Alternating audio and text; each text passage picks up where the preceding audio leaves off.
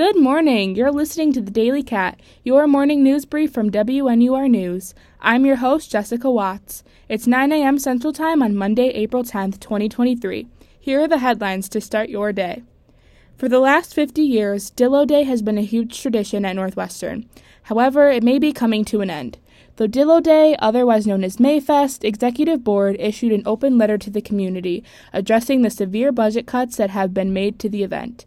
According to Dillo Day exec members, unless change is made at the administrative level, one of Northwestern's favorite traditions will be over.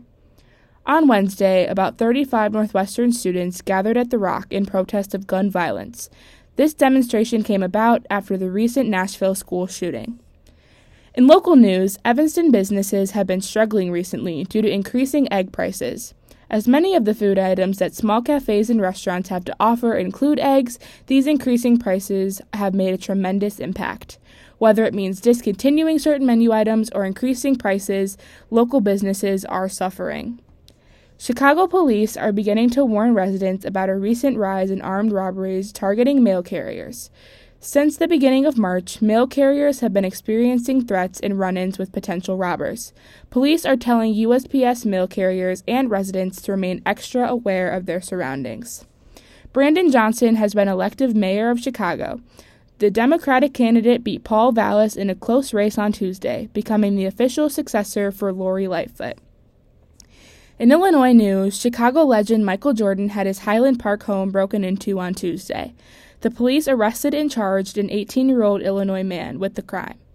The home has been on the market since 2012 but holds extreme value, being priced at $13 million. In national news, former President Donald Trump could be facing more charges as his Georgia trial is coming to a close. Trump was indicted in his New York trial last week. However, he is still undergoing another criminal investigation in Atlanta. These charges come from the former president's myriad attempt to overturn his loss in the 2020 presidential election. Finally, Taylor Swift and Joe Alwyn have recently broken up after 6 years of dating. People in Entertainment Tonight claim to have received confirmation from multiple sources saying that the couple have just grown apart. That's all for today's Daily Cat. From Evanston, Illinois, I'm Jessica Watts. Be sure to check out more news stories live during our next news show tonight at 6 p.m. at 89.3 FM or at WNUR.org. Thank you so much for listening, and we'll see you Monday morning for another edition of the Daily Cat.